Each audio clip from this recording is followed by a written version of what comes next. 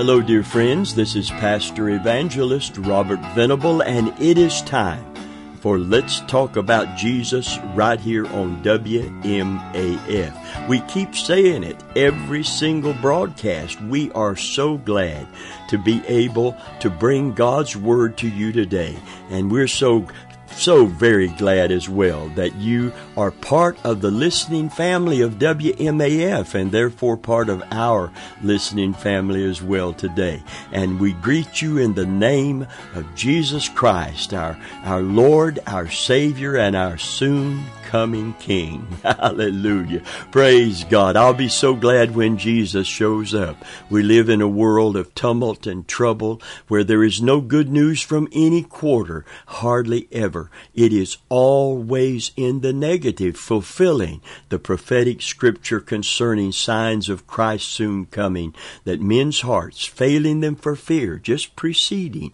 in the beginning parts, bringing on the great tribulation, men's hearts failing them for fear and for looking at the things which are coming upon the earth. I grew up in a time when the Cold War was in its apex, and the Cuban Missile Crisis, when the nuclear weapons standoff with Russia. I remember getting under my desk as we had drills in our little elementary school, and we would climb under our desk with dog tags on to identify bodies, just like in the military when people go to war. We lived in the threat, in that nuclear threat, and today we've come full circle and we're back living under another nuclear threat of nuclear war. One day the threat, I believe, will become a reality, and it will be part of what we see happening in the book of Revelation. Even in the New Testament, the Bible talks about the elements being on fire with fervent heat, something not really understood at all in the generation that it was written, but it's very clearly understood in our generation. I checked out in a restaurant the other day, and they asked me if I had the chip, because credit cards now have a chip, many of them, where you just insert it, it reads the chip, and the young lady behind the counter said,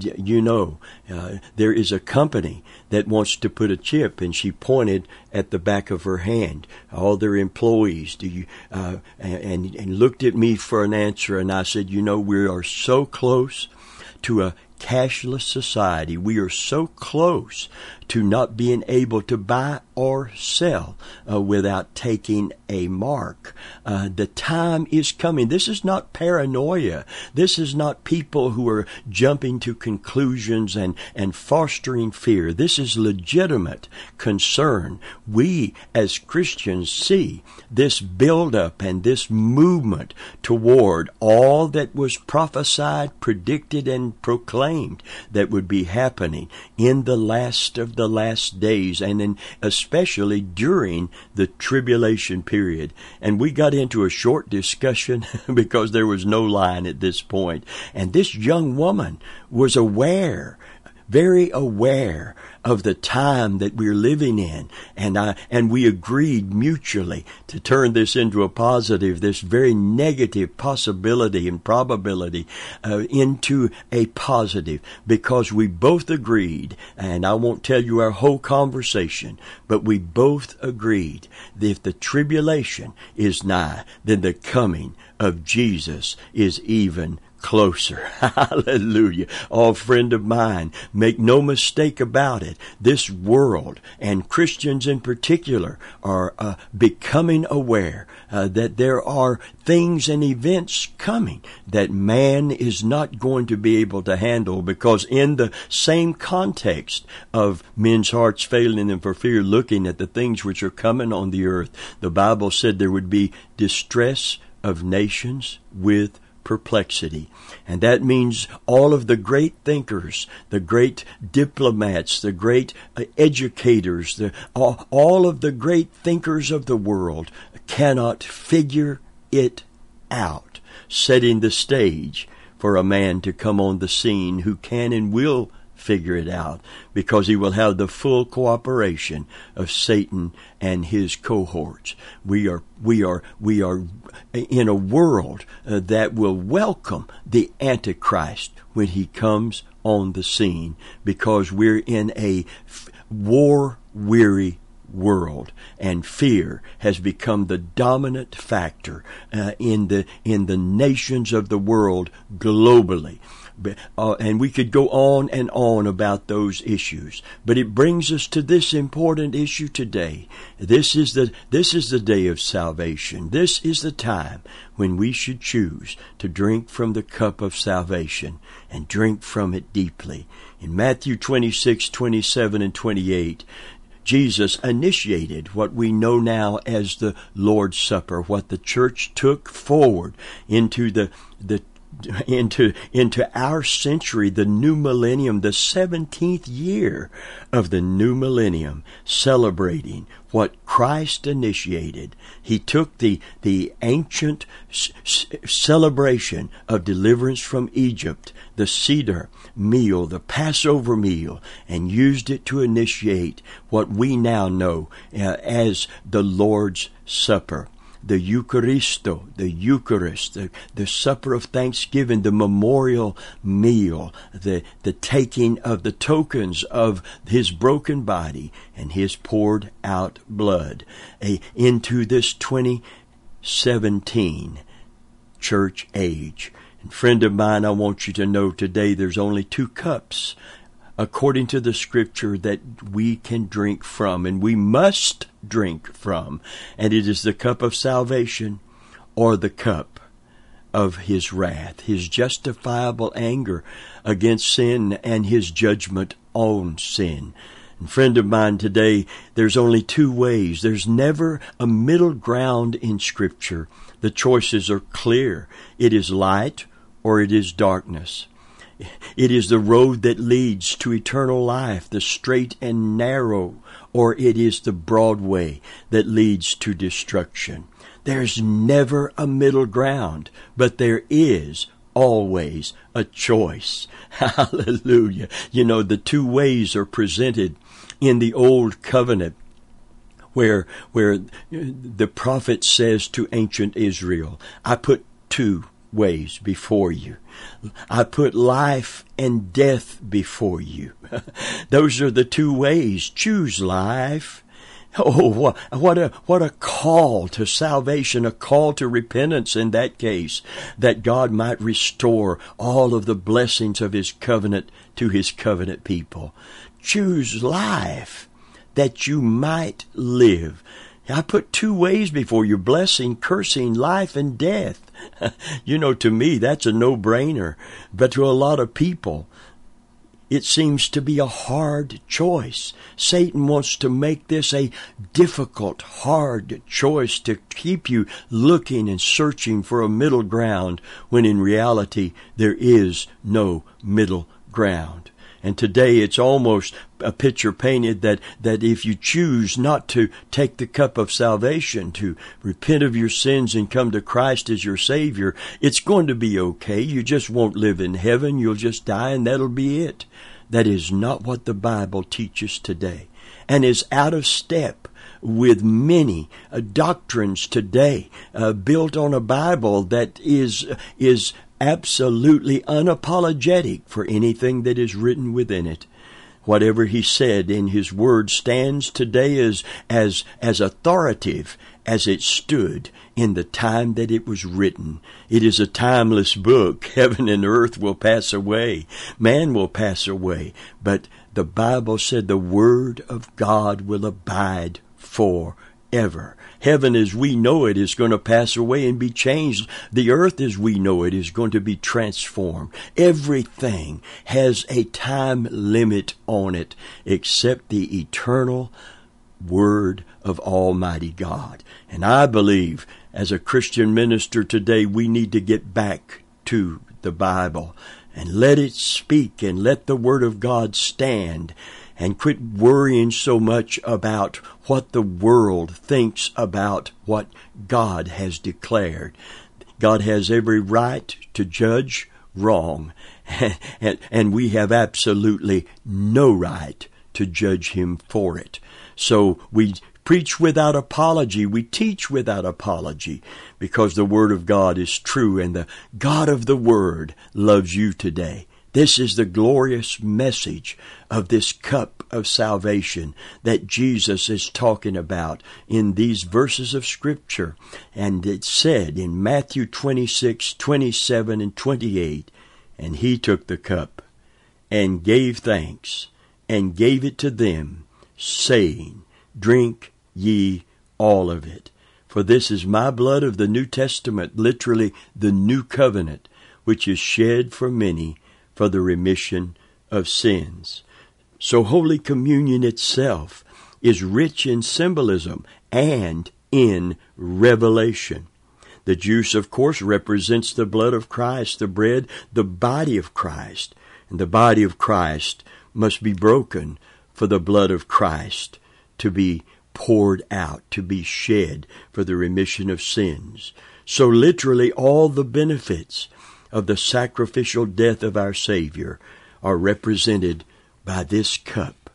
There are two cups, therefore, represented in Scripture: the cup of wrath, which represents God's justifiable anger and judgment, and the cup of salvation, which represents his forgiveness and his goodness to all who will confess their sins and turn to him. To truly appreciate, and I've said this many times over, if you're a Christian and you're saved today, and you say the cup of wrath is not relevant to me, what does that mean to me? Why should I even care about what the Bible says about the awful plight of the wicked, where they were? What does that mean to me? And I'm going to say it very clearly today. To truly appreciate the cup of blessing, we must first clearly understand the cup of wrath.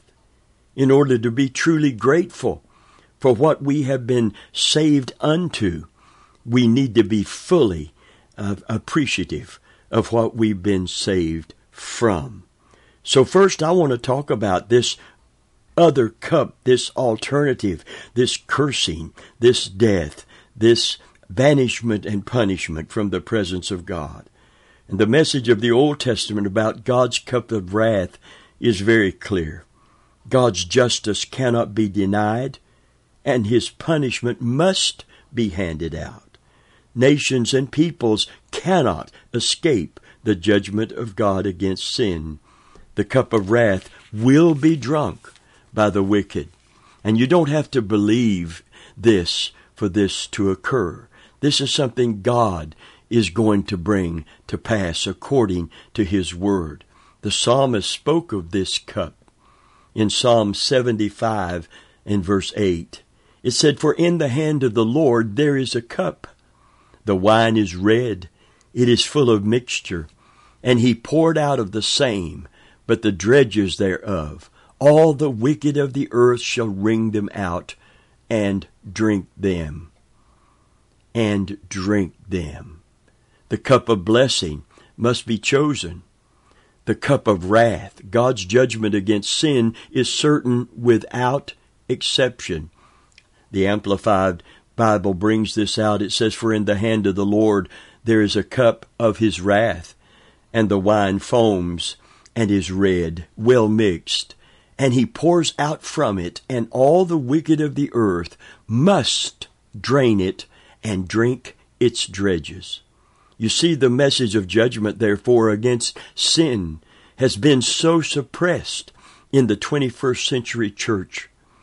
Few are fleeing the wrath to come because they do not fear the wrath to come. You see, the Scripture says the fear of the Lord is the beginning of wisdom. It's so important that we understand that a choice must be made to drink the cup of salvation.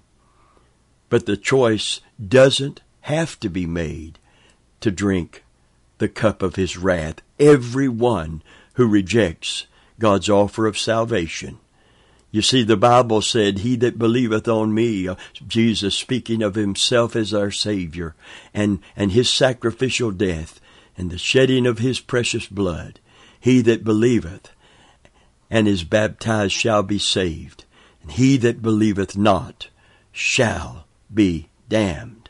So all you have to do to drink the cup of wrath is to reject the cup of salvation, the cup of forgiveness. Listen to Psalm 11, 4 through 7.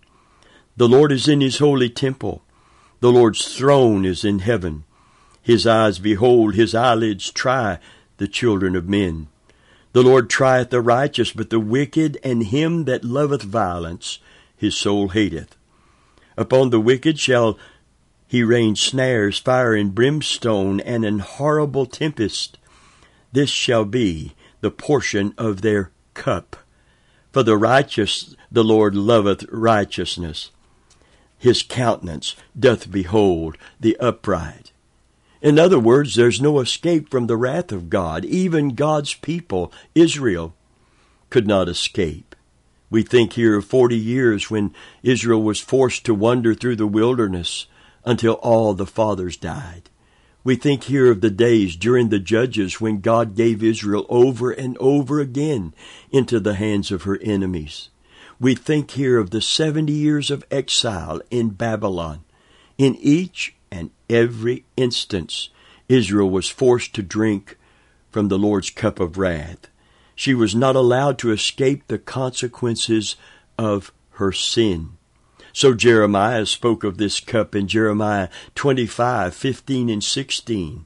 For thus saith the Lord God of Israel unto me, take the wine cup of his fury at my hand, and cause all nations to whom I send thee to drink it.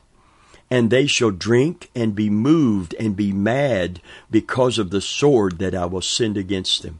Verse 28 said, and if it shall be, if they refuse to take the cup of thine hand to drink, thou shalt say unto them, thus saith the Lord of hosts, you shall certainly drink. Literally, one translation says, you must drink it. One paraphrase reads, the cup of the angel armies, the God of the angel armies has ordered you to drink. So drink. The Old Testament also makes clear that the cup of God's wrath must be taken and drunk to the very dregs. The cup of wrath must be taken and drained to the bottom. Isaiah spoke of this cup, and he said in Isaiah 51 in verse 17, awake, awake, stand up, O Jerusalem, which hast drunk at the hand of the Lord the cup of his fury. Thou hast drunken the dregs of the cup of trembling and wrung them out. Ezekiel talked about this cup in Ezekiel 23, 30 through 33, verses 30 through 33. I will do these things unto thee because thou hast gone a whoring after the heathen, and because thou art polluted with their idols. Thou hast walked in the way of thy sister, therefore I will give her cup into thine hand. Thus saith the Lord God, thou shalt drink of thy sister's cup, deep and large. Thou shalt be laughed to scorn and had in derision. It containeth much. Thou shalt be filled with drunkenness and sorrow, with the cup of astonishment and desolation, with the cup of thy sister Samaria. Now, I'm not going to read all of the scriptures, but for your personal study, in Habakkuk 2 and 6, the cup of wrath is spoke of. In Zechariah 12 and 2. John the Revelator talked about the cup of his wrath in Revelation 14:10, Revelation 16:19, and Revelation 18:16. Jesus talked about this cup in the garden. Listen to it, Matthew 26, verse 39. It said, and he went a little further, and fell on his face and prayed, saying, O my Father, if it be possible, let this cup pass from me. Nevertheless, not what I will, but as thou wilt be done. Listen, folks, Jesus is going to drink the dregs of the cup of God's wrath against sin and ungodliness. He that knew no sin is about to drink the sinner's cup. He's going to take the curse that he might break the curse for us. He's going to take the banishment and the punishment so we can be saved and forgiven. Jesus is going to the cross to drink your cup and mine. He drank the cup of trembling. We drink the cup of triumph. Oh, what a Savior. Oh, hallelujah. His heart was broken at Calvary. His hands were nail-scarred. His side was riven. He gave his life's blood for even me. Oh, what a Savior we used to sing. Oh, hallelujah. How can we calculate the worth of this cup of salvation, this cup of blessing? He drank our cup so we could drink his and be saved. See, this is why Jesus said, "Let this cup pass from me." And as horrifying and as horrible as the pain was on that cross, some doctors have tried to medically communicate all of the suffering that one would suffer physically on the cross.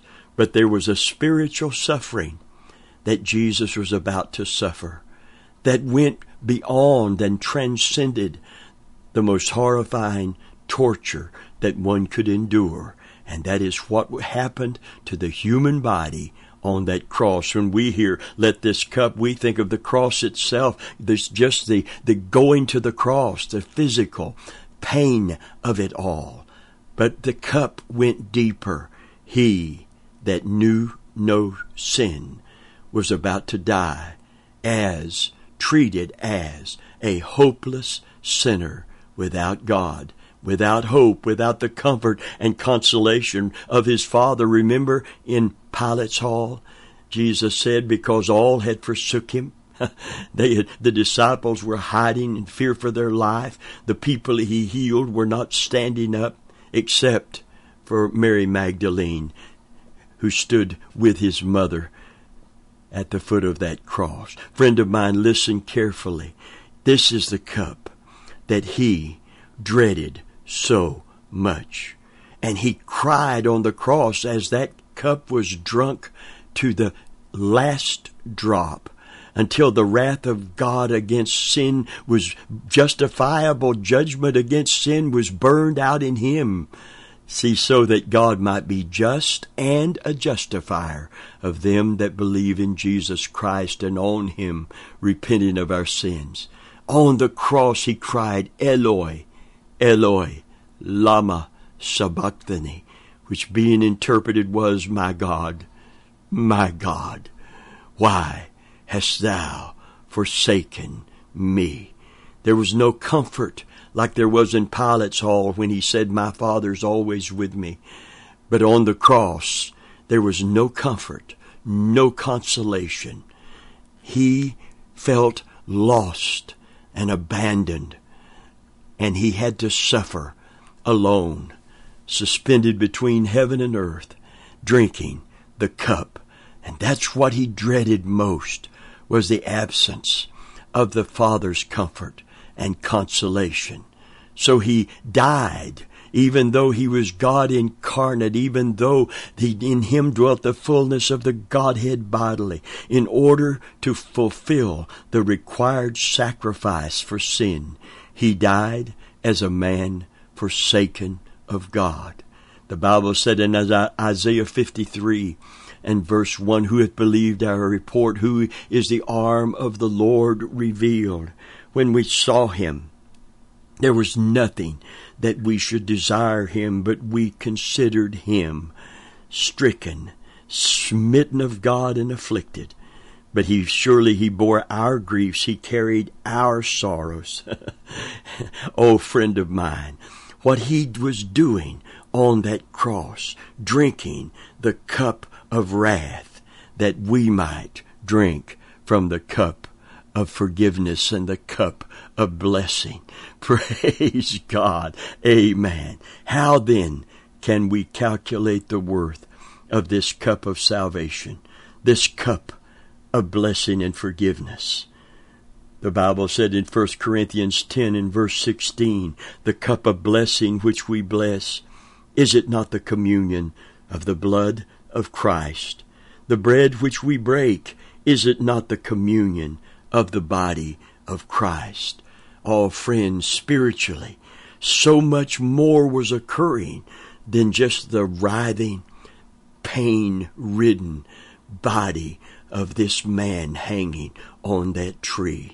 Oh, friend, a price beyond calculation was being paid for your sins and mine, that we might be forgiven, that we might not be punished and banished from the presence of God and punished, but that we might be welcomed into his kingdom, in the city that he's prepared for us to live with him forever.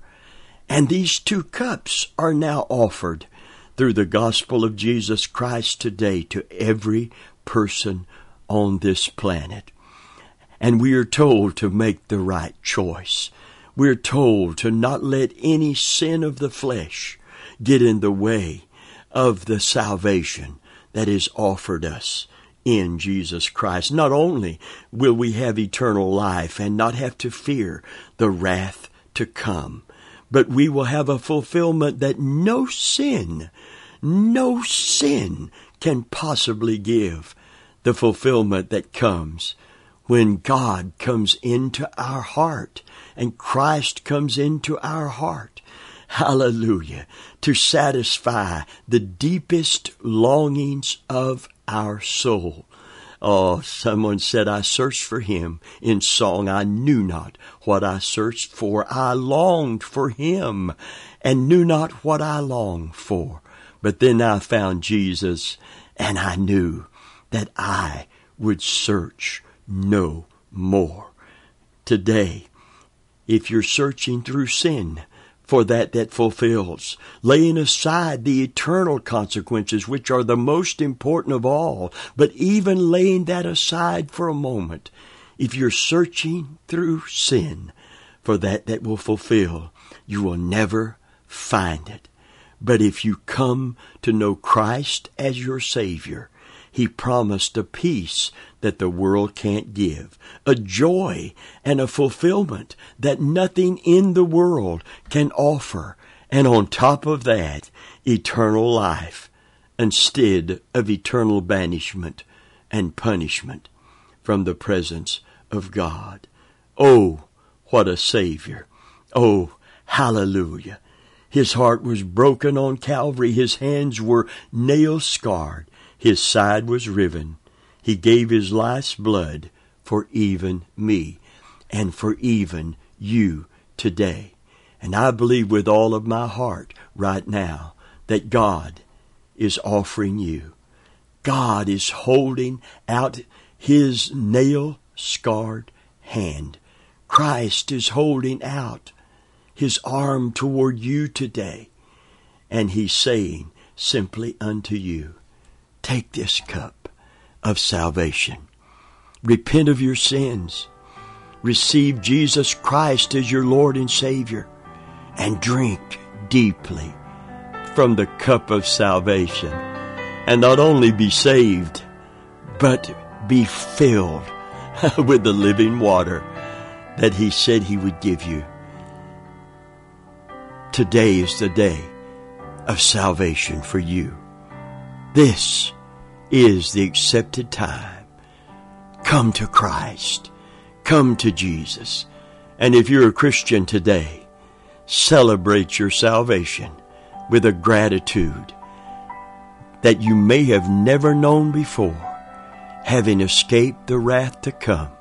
Oh, friend, oh, what a Savior. Would you come back next week?